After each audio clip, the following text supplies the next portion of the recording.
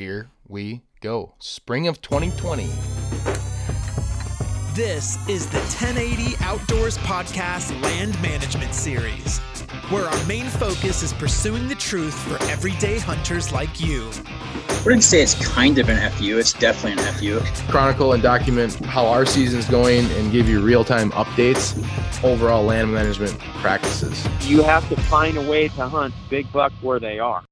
Welcome to the 1080 Outdoors Podcast, episode 34, with special guests Billy Kellogg and common guest Jed Domke. What's up? We're talking deer hunting, land management. It's spring. It's still on our mind. Possibly not Jed's, but it's on Billy's and I's. Before we get into that, Billy and Jed share a common interest. Billy, if you listen to the last podcast, whacked a turkey with his longbow.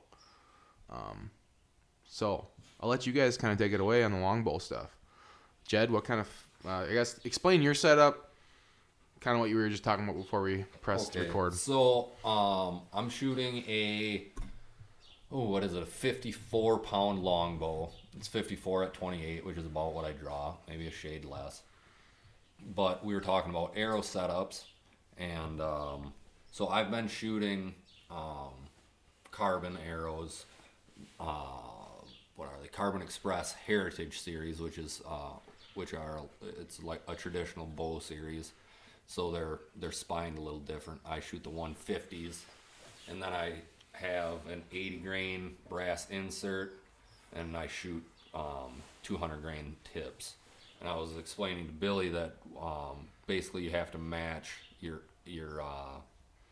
the weight on your tip to the arrow, and every bow shoots everything different.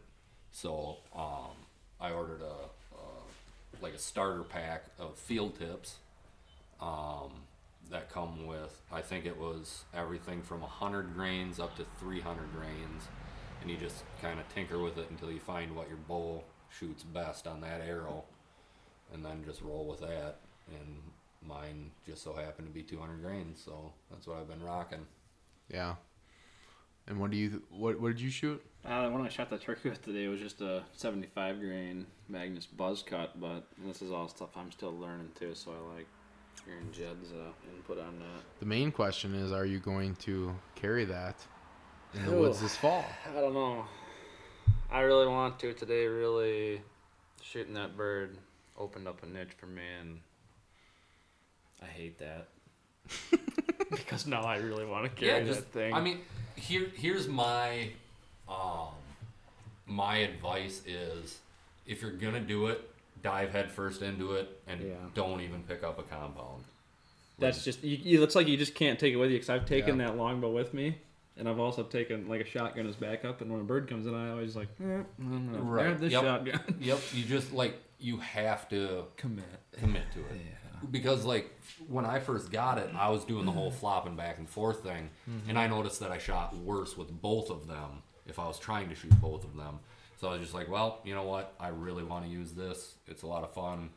I'm just going to forget about this compound. And that was 3 years ago, and I haven't picked it up since. Well, not to mention, when you started shooting it, or you started shooting a longbow, you were off on your compound. It affected you because you didn't shoot your compound forever, and we think that's what caused the Nebraska mishap. Well, one of them. Yeah, because I spent because he cocked the goddamn compound like a longbow the first shot. Yeah, right. Because I canned the bow just because I was used to shooing that longbow all winter, and then so that's when I decided no more double dipping. It's gonna be one or the other. I made the commitment to the longbow, and so far it's paid off. Quite the accomplishment, by the way, that you just picked it up and killed something today. Well, yeah. Every blind squirrel finds a nut once in a while. Just full of one-liners. Yeah, he likes that. It's, I don't know. I shot a lot last fall because when I tagged out last fall bow hunting, I'm like, I'm going to take this longbow out and kill a doe. I never got the opportunity. But do you change your setup for do you still hunt in a tree stand? Yeah. Yeah. Yeah. Fine. The only sketchy one is in a blind. Yeah, it's really it's affects not you. sketchy out of a tree stand for me at all. Yeah. But out of a blind is terrible. Oh, for I me. felt just terrible today because Yeah, you're concerned about everything. Like, Yeah. is my bottom limb in the dirt? Is my top limb in the blind? pretty much Am both I of them going were. to shoot the blind? Like, yeah, all of them are a very distinct possibility. the blind might have actually corrected my shitty shooting today and made me kill that bird. I don't know. Oh, honestly, that's like what I attribute the turkey that I killed with my longbow. Like the first 2 shots I had, the window was wide open at that point, and by the time he got to the end, I only had a slit to shoot out of, and that really made me concentrate a whole lot better. I felt, Heck yeah. and a whole lot of luck came into play. It's a whole other game, that's for sure. I probably should have took a couple practice shots today, but No, I don't think you should have changed anything. I would practice from here on out if you're going to keep doing it. I would suggest that, but I don't think I would look back on today and be like, well, I should have done this or I should have done that. No. I was you- used to shooting, and I'm used to picking it up every once in a while, just flinging a couple of arrows outside having a beer. That's the nice thing about them is they're just so you don't gotta like bring your case out, set your shit down. Right. Like it's just you. I watch you just literally pick it up, shoot 3 arrows, set it back down. In like 2 minutes, we're gone. Yeah. That's pretty cool. So, Yeah, dude, and if you start carrying that thing, you're really not going to want to carry a compound because my bow yeah, with a quiver with 6 arrows weighs less than a bare compound bow. Yeah, it feels like you're carrying a feather with you. Yeah, there's nothing, and it balances out so nice because it's so damn long. You're not compacting all that weight into a 30. not to mention if you're bow hunting too in the fall, like you can take the string down and carry it like on your back. Do you ever do that, or do you always have the string tight? No, I always have it strong. But It's so freaking light. It's so anyways, light. though, you just you don't even notice it. yeah. And they're kind of like.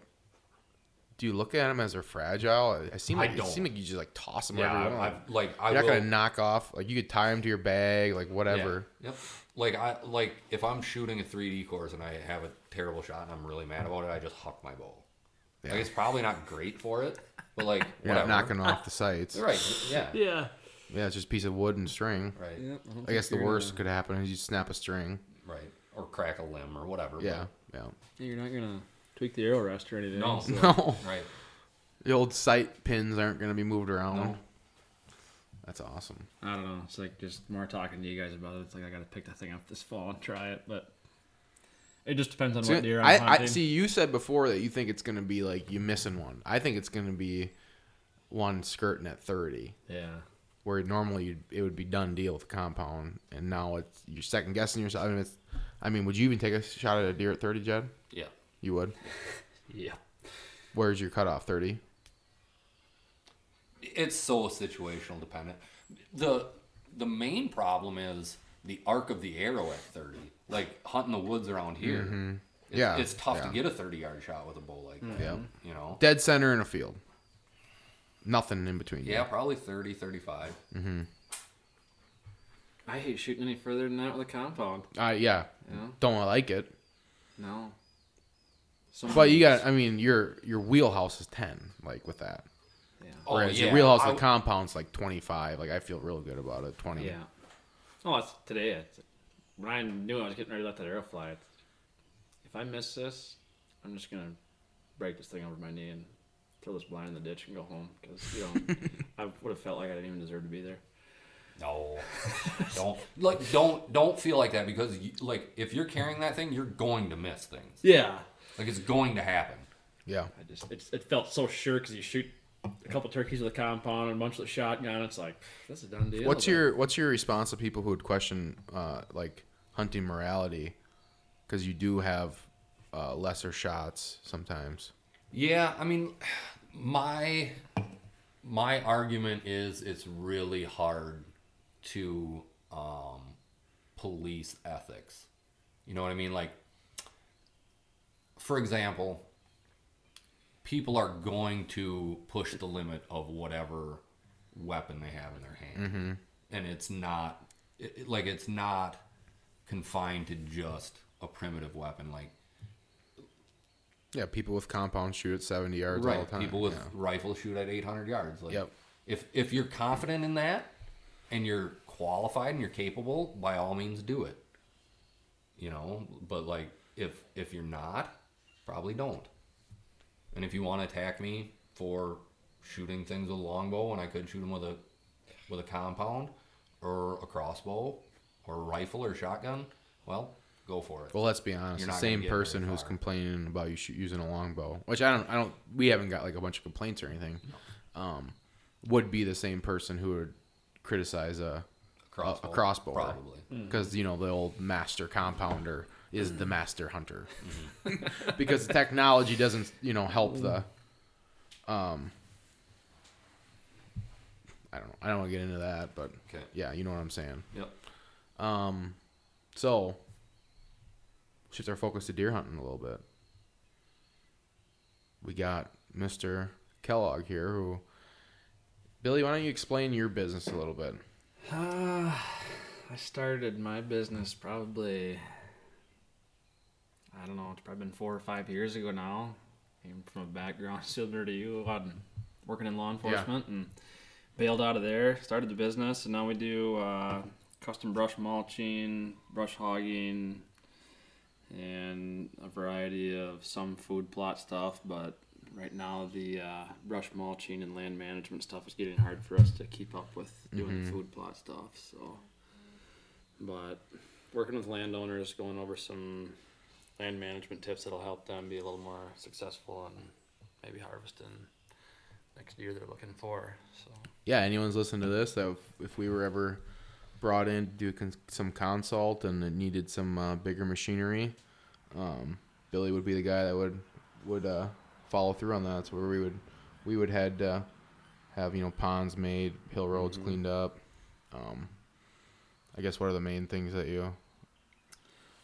The brush mulching stuff is getting so crazy for us right now. It just seems like there's tons of invasives out there that we're helping landowners handle. And nice thing with that brush forestry head is you can really start funneling deer with that thing. Mm-hmm. So if you got a place that's so thick that it's just one giant bedding area that you can't even walk through, you can take that mulcher through there and do a 6-foot pass through there and kind of make deer work to your advantage to your tree stand area. Yeah, so that's right in line with a lot of what we talk about. We, you know, our number one practice is get rid of the invasives, figure out what's native and bring them back, and then really just clean up your woods. Like, let's get the sunlight down to the ground. Like, we're surrounded by so much mature woods that really is not productive to a deer's habitat besides hopefully a good acorn drop here and there. Bingo. So what have you seen? What's like the big invasive issues? I kind of know, but what are you seeing all the time? A lot of the stuff we're handling right now is farmers been dealing with for the last 20 years. Here's your prickly ash, your multiflower rose, and the newest one we're handling, which seems to be overtaking both of them right now, is autumn olive or Russian olive. And it just explodes. It's a very fast-growing invasive. Let's show them the picture of the Honeysuckle? well, what we assume is there's some honeysuckle. honeysuckle too. So that's and what's your take on that? I mean, it's an invasive. It's gotta go. I mean, Yeah. it just depends. It's really not good for anything, but God, we found a pile of beds in it. that's nice to have. I mean, if you can find that happy medium, you hate to go in and get rid of everything you got. Yeah. Obviously they're invasives and it's not the best thing, but deer like that stuff. If you can keep partial areas of that, keep thick areas for deer to hide in, deer to bed in, just figure out your pinch points coming in and out of there. That's where they're going to be. Yeah, and would you agree that just in general, the easiest way to create those pockets and the easiest way to create that bedding and structure is by just getting sunlight to the floor? Yeah. Yeah, if you got a I mean, that's kind of what we've been preaching. Yeah, if you have a tree canopy, you're not going to have anything. Yeah. Well, they're not living in there. No. Yeah. No, 5.5, 6.5-year-old buck's not hanging out in a tree canopy forest where it's open woods. But people get confused too. They're not hanging out where they're not hanging out in those multiflora rows, or they're not hanging out in that. I mean, multiflora rows are just pointless. It's just thick. Yeah. There's no food in there. It's nasty stuff. If you can get a good mix of everything, I hate to say a good mix because you wouldn't think multiflora rose would be contained in a good mix, but if you can get multiflora rose, cedar trees, autumn olive. Yeah. Yeah, you hate to see it because it is an invasive, but if you have it and it's the right mix and it's holding deer, then You know, like Yep. you said, your honeysuckle, you're finding a ton of beds in there. But you got to hold them. Like this place I shot the buck with my bow last year. It's a 40-acre pocket. It's on the bottom side of a pond dam. Let's get into that in a minute. Yeah. We actually have a phoned-in question coming in from the Jeff Rosh. Okay. Is this Jeff? Hey, this is Jeff. Hey, thanks for calling in, Jeff. What's your question tonight? Well, first of all, I want to start off by saying long-time listener, first-time caller. Glad to be on the show here. My question is, what is the ideal spring food plot choice to get my white-tailed deer ready for nutrition, to help grow the antlers strong, and to really optimize the herd I have on my land? Damn. What a question. You're gonna hang up and listen? Yeah, hang up and listen in a week. Go ahead, love the show. Hey man, he actually hung up. He actually hung up. That's awesome. So the question was, number one spring food source. So the factors that come into spring food plots, obviously we're looking at does that are in the most important time for nutrition. I mean, they're having babies. Fawns are being born. They need nutrition. Billy, do you have something off the top of your head? I'm a big clover chicory guy. Yeah. You know, it's just I start looking around here and you start looking at all the farmers what they're planting. It's just corn, soybeans. You know, we're starting to get a little more hay here around now, but I look for what people don't have around my property, and that's usually what I'll start throwing in. And clover and chicory is a great source. You know, you're looking at a 3 to 4 year food plot, perennial. You may have to keep it mowed down a little bit and a little maintenance, but that's where a lot of them deer are going to be, looking for that additional food source. Yeah, and I'm actually running into this right now on the property that we just bought, and what I'm gonna do is I'm gonna throw out a layer, 10 acres of clover, and I'm actually gonna let that grow up through May and June. So it's gonna be you're gonna have successional growth. Probably have some ragweed in there. Probably have some Milkweed.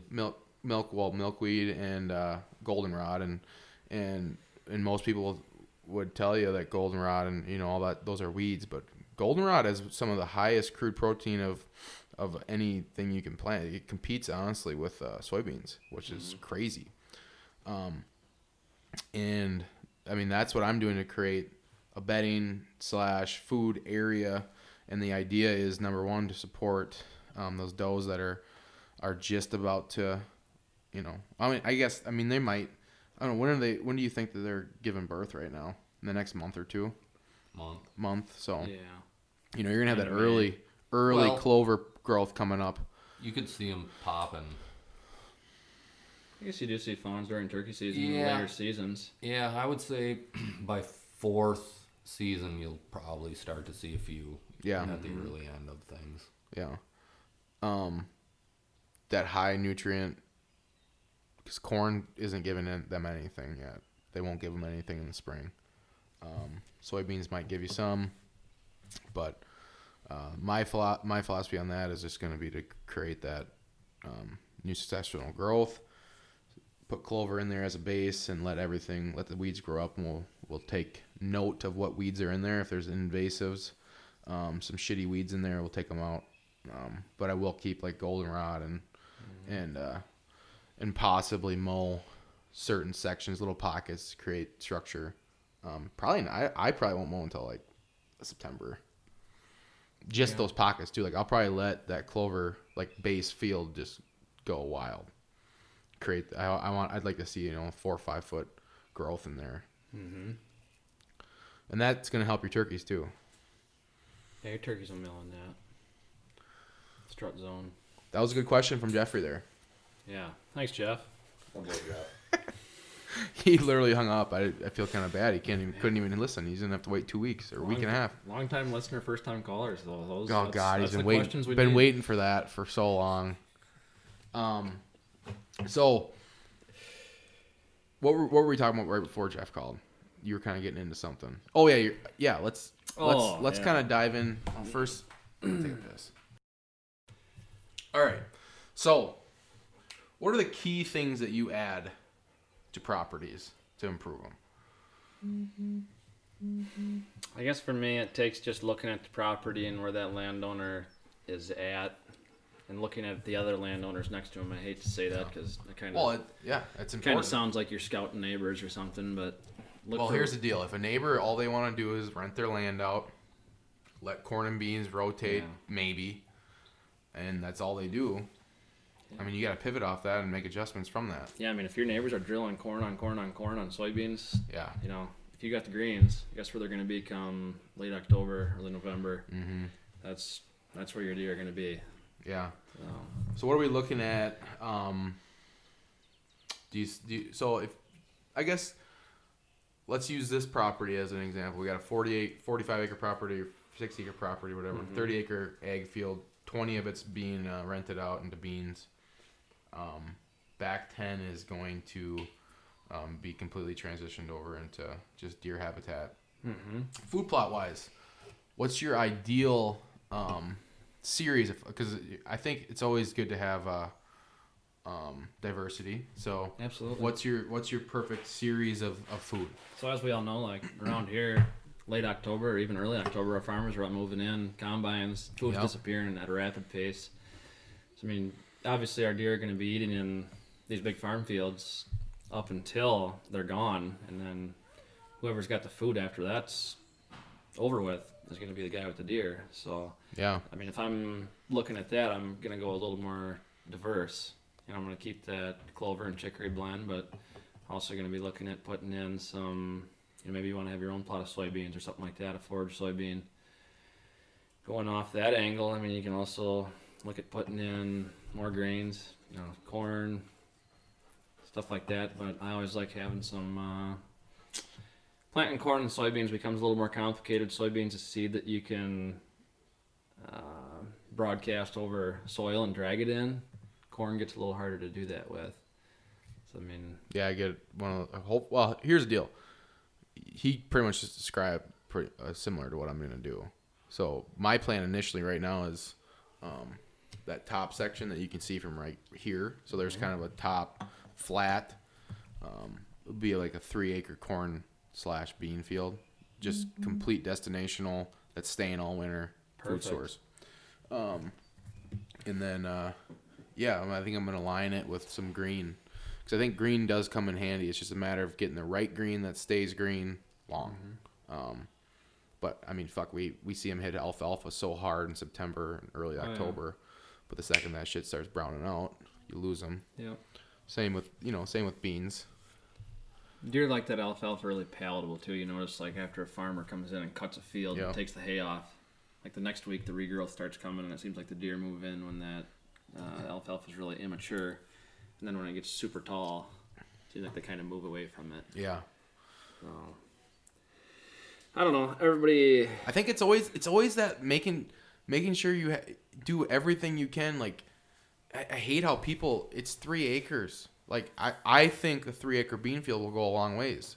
Especially if you go acre and a half beans, acre and a half corn. That's a lot of food. That'll go a long ways through the winter.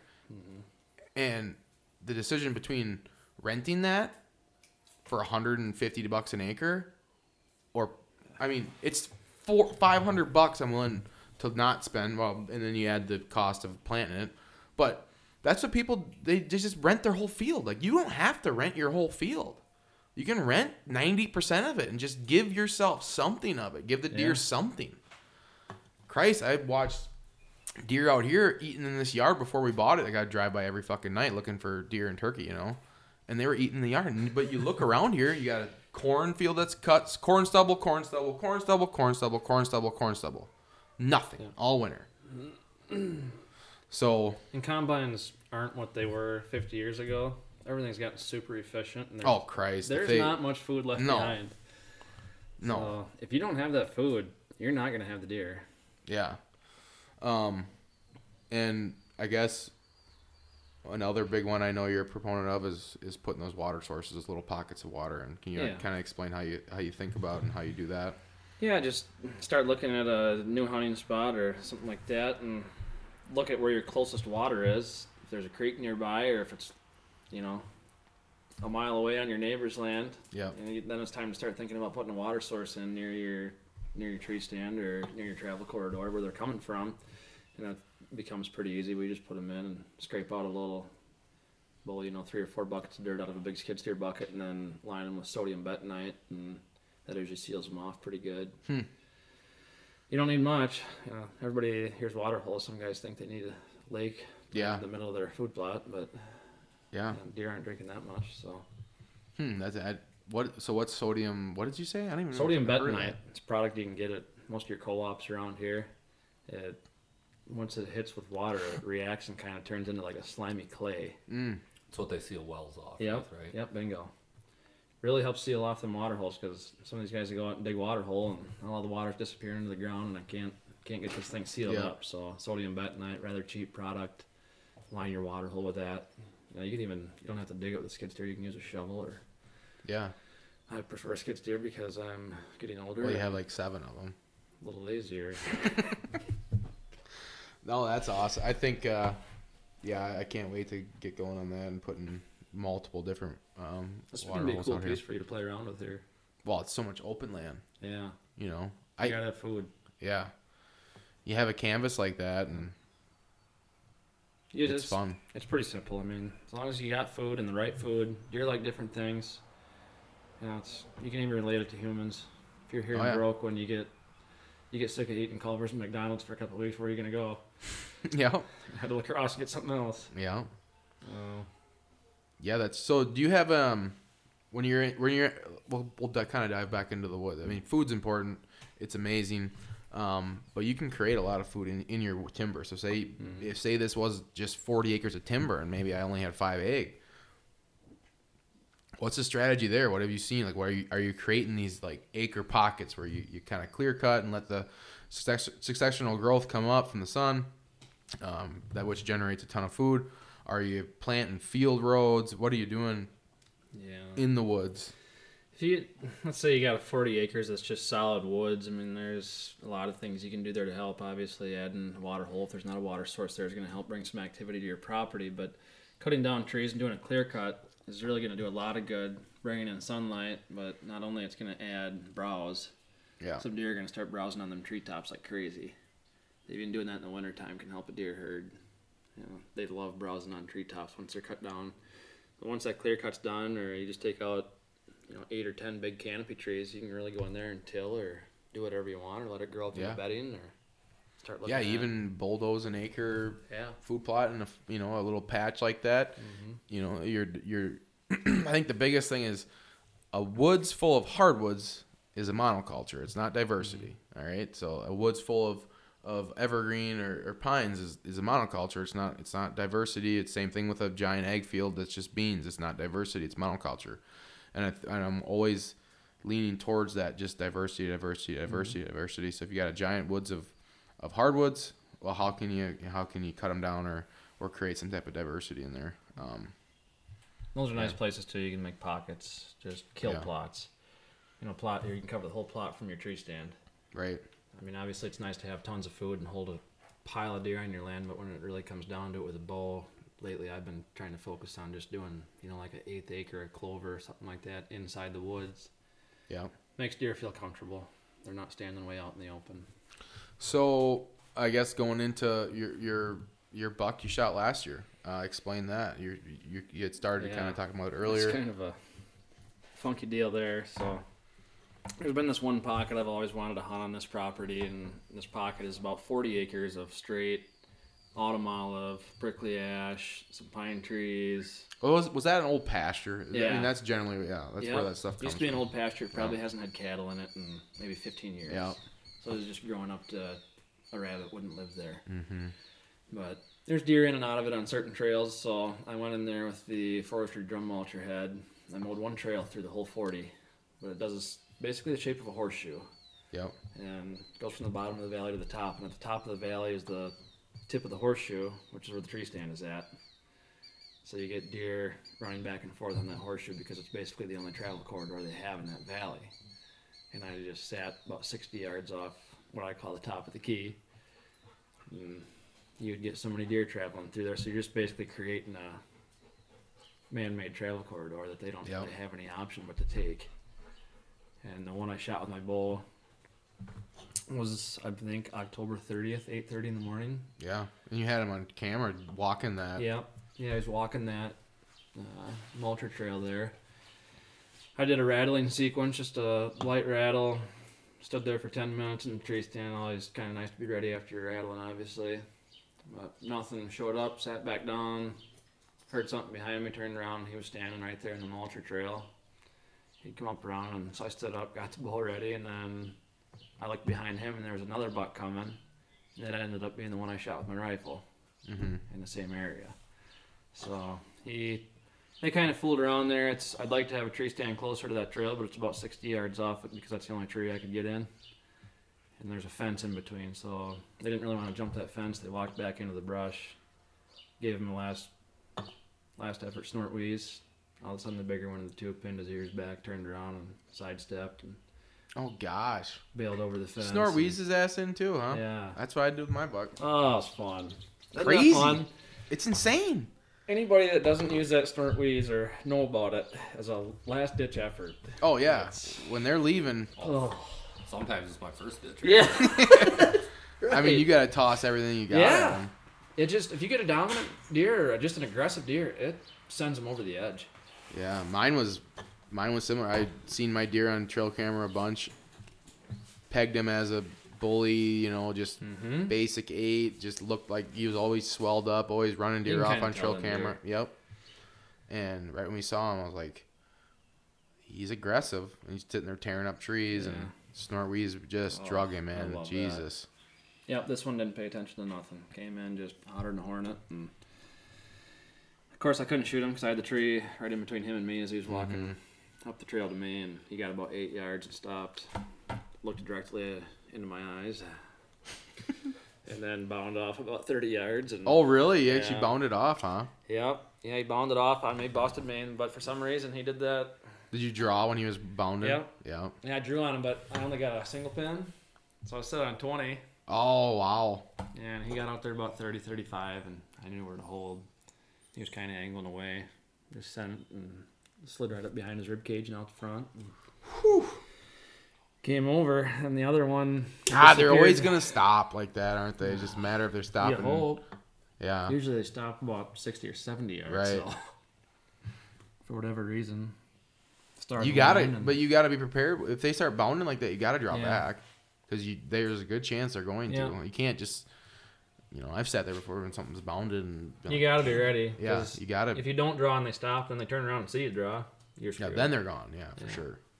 Yeah, I don't want to say don't be too picky, but deer aren't gonna die unless you put an arrow in them. Right. So, try to make an ethical shot as much as you can, and shoot your bow, practice hard. And so any like lasting tips or strategies that maybe someone that's listening that isn't hiring out or doesn't have the large equipment that maybe you were doing back before you got all the equipment? Oh man, I was mowing clover plots with a push mower. Yeah, I've done it, but it doesn't take $1 million. You can do a lot of work yourself if you're willing to do it, and there's deer out there to kill. You just got to be set up for it and be the guy that's got the food when nobody else does. Yeah, and chainsaw doesn't cost that much. I mean, if you're gonna go improve a woods, that's all you really need. Yeah, maybe buy some chaps if you haven't ran one much, or. Other than that. Hey, we're getting into time. It's about springtime, spring plot time. We're gonna be getting through the summer. Deer are starting getting their horns. It's gonna be August soon. Oh man, my God. One thing I do touch on, maybe I'd like to talk to you guys about this too. What is your favorite time to be in a tree stand? Like, are you a last week of October, or are you a first week in November? Last week of October, bar none. Yeah. If it hits November, I'm like, well, looks like I ain't killing one this year. Yeah, I agree 100%. Last week of October, and then the 10th. 5th. Yeah, May. Yeah, sure. Well, that's your day. Yeah, 10th is my day. Yeah, I'd say that second week in November. The first week in November, I killed one this year on the first week. I had one of the better days on November 2nd I've ever had. But I think that was a rare thing. That wasn't. Yeah, like if you had to give me the calendar and say you have one day to hunt whitetails this year, I'm going to drop my finger on October 31st, and I'm going to say this is my day. Yeah. Like, I'm not going to look at the weather. Like, yeah, you know, weather can't play a factor. Right. Because Like, weather is a giant factor. Yes, obviously. It just shocks. I guess it shocks me how many bow hunters you talk to, and they just say, "Oh, I can't wait for that first week in November." Honestly, before I killed on November 2nd this year, I thought Yeah. they were full of shit. Yeah. I was like, I've never even had a good day really No. before November 7th. I think. And then November 7th, 8th, 9th, I used to just be so burnt out that I wouldn't hunt it enough. And then the last couple of years, I've realized, like, dude, if you just hang on and stick with it between the 7th and 14th, that's your best time. I started noticing on trail cameras. It's like, what the hell? You ever notice that? Like, you pull your trail cameras down, or now I'm running 3 cellular cameras now, and it's just how much more mature buck activity you see about October 26th to, like you said, October I'm here 31st. to tell you. I am here to tell you it is farm dependent. I know of several farms that blow up with mature buck activity during the daylight the first and second week of October. Yeah. First and Insane. second week? Yes. Insane. And then die off after that. Well, I think a cold front, first half of October, there's always going to be a cold frost. I will bet the farm that the mature bucks that you think that you're chasing, one of them is going to be on a camera during daylight during that time. So it's dependent on what your farm, how your farm set up. But yeah, I think overall the 25th through the 31st, if I had to pick one week on a deer that I'm hunting, that's on the farm, that's living on the farm that you're hunting, 25th through the 31st. That's your best shot. Yeah. I think deer are a little more workable during that period too. Or opening day. Yeah, I would agree. You know? Yeah. Yeah. Yeah, you're talking you better have, you're talking a pattern buck. Yes, there. I mean, you right. killed one in September recently, a mature buck. 25th, yeah. Yeah, that one you had on that plot Yeah, over and over again, That didn't was you? just it. I'll bet that's a 1/16 of an acre clover plot in the woods. Really? Yep. Jesus. Next to an apple tree. And I knew he was in there. We were getting pictures of him in daylight in velvet, and he was hanging out really tight there, and I knew he was bedding close, and yeah, I went in there on a cold front, and stars align, and bango. Yeah, I think you gotta. I mean, I run so many cameras now. I've seen, not only your own hunting, like what you see when you're in the woods, but those trail cameras just give you so much information, and it's September. So opener in Wisconsin, September 15th usually, or whatever, something like that. Last 2 weeks of September. Green food source, whether it's the green beans, whether it's the green alfalfa, And then after that, once October, it's like when October hits, you need to have that cold front. You need to have that big cold front, and there's always one or two. Like the last 2 years, we've had a weird snow, like October. When did you shoot the mule deer a couple years ago? Yeah, We had that snow, October October 7th, 14th. Yeah, okay. I had like every fucking buck on my camera. I was at a wedding that weekend, couldn't hunt. Came back and just was sick. Oh yeah, that's how it goes. Well, that's why you don't go to fall weddings. Well, if a friend's a friend, especially a hunting friend, don't have a fall wedding like that. Jake. You just don't go. Yeah, I think. I was in one last year. Well, what's your thought on October law in general? I think it's stupid. I think it's dumb. A 60-degree October day, you're not gonna have fun. No, there's something there. I mean, I don't know whether I can justify it up as calling it a lull, though, but there's always going to be some sort of activity. Well, there's a transition between that summer pattern in September where they're hitting the green, and there is something that happens, and it's mainly, I think, due to the fact that bean fields are turning brown, and then alfalfa fields lose their palatability because they got cut, I don't know, a month before that, probably. Right. Unless a cornfield just gets chopped or cut. A lot of things can change activity, but acorns are dropping big time then, Yeah. I think there's always explanations for why you're not seeing the deer, and most of it evolves around food. Mm-hmm. Yeah, I guess it's just weird, though, talking about that. I wanted to see you guys' input on that, and I was glad to hear you had come up and say right away last week of October, because you hear so many guys talk about that first week of November, and I think a lot of your more mature deer have already found one estrus doe out there and are locked. Yeah. or just moving in between those, but makes it a little harder to have them come by the tree. God, for whatever reason, and that's especially when 7th through there's the 8 million does. Right. 7th through the 14th in November too is I've had a lot of good luck on, and we would have a lot of good luck 14th through the end of the November if we didn't have a giant gun season that took place. I think we would. Dude, it would change so much if we could have a similar season to Iowa. Like the T-zone, like the holiday hunt and the T-zone ruins it.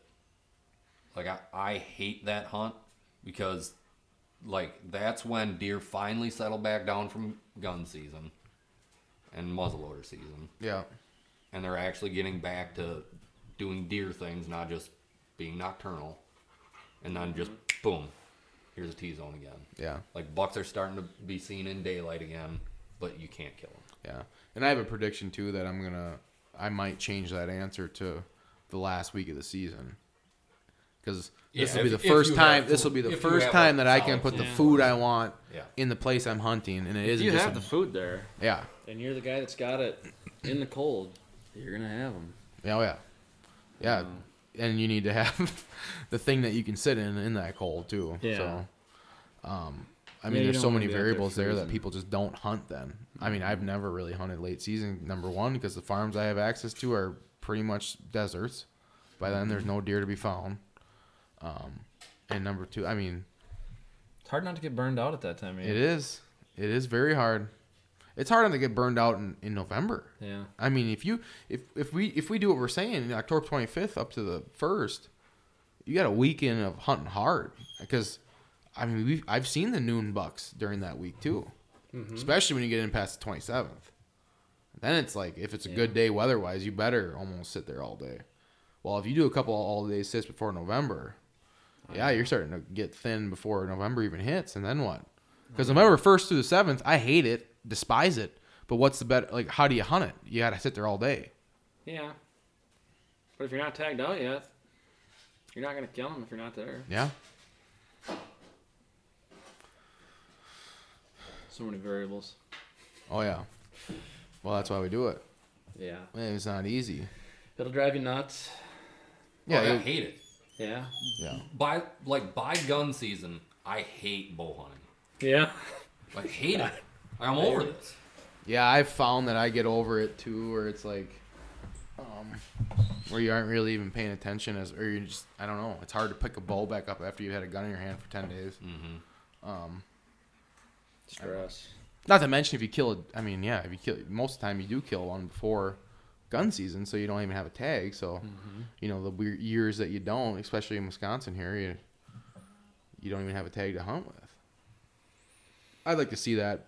If you don't kill them with a gun, you have another tag with a bow. That would be incredible. Yeah. Yeah, that would give me motivation to not gun hunt, but I don't know. Gun hunting's nice tradition and good time to spend some It's time. tradition. It's a tradition, and I appreciate it because it gets a lot of people out in the woods, and a lot of money's being spent. But God, I wish it was. I gather meat during gun season. Yeah, what'd you do? 6 deer this year? 5 from Wisconsin. Meat in the freezer. Yeah. Well, Billy, we appreciate you coming on this show. Yeah, we'll have to bring you on again. I'll try to stop by in another year. It's been about a year since we saw each other. Yeah. Yeah, it was probably first season last year. Yeah. My memory's still a little foggy. After the 17 gallons of summer shandy you drank that night. It's not good. So if you're still listening, subscribe, follow, get a hold of us. If you need any management work done, we'll get Billy in contact with you. So deer season's on its way. Get excited.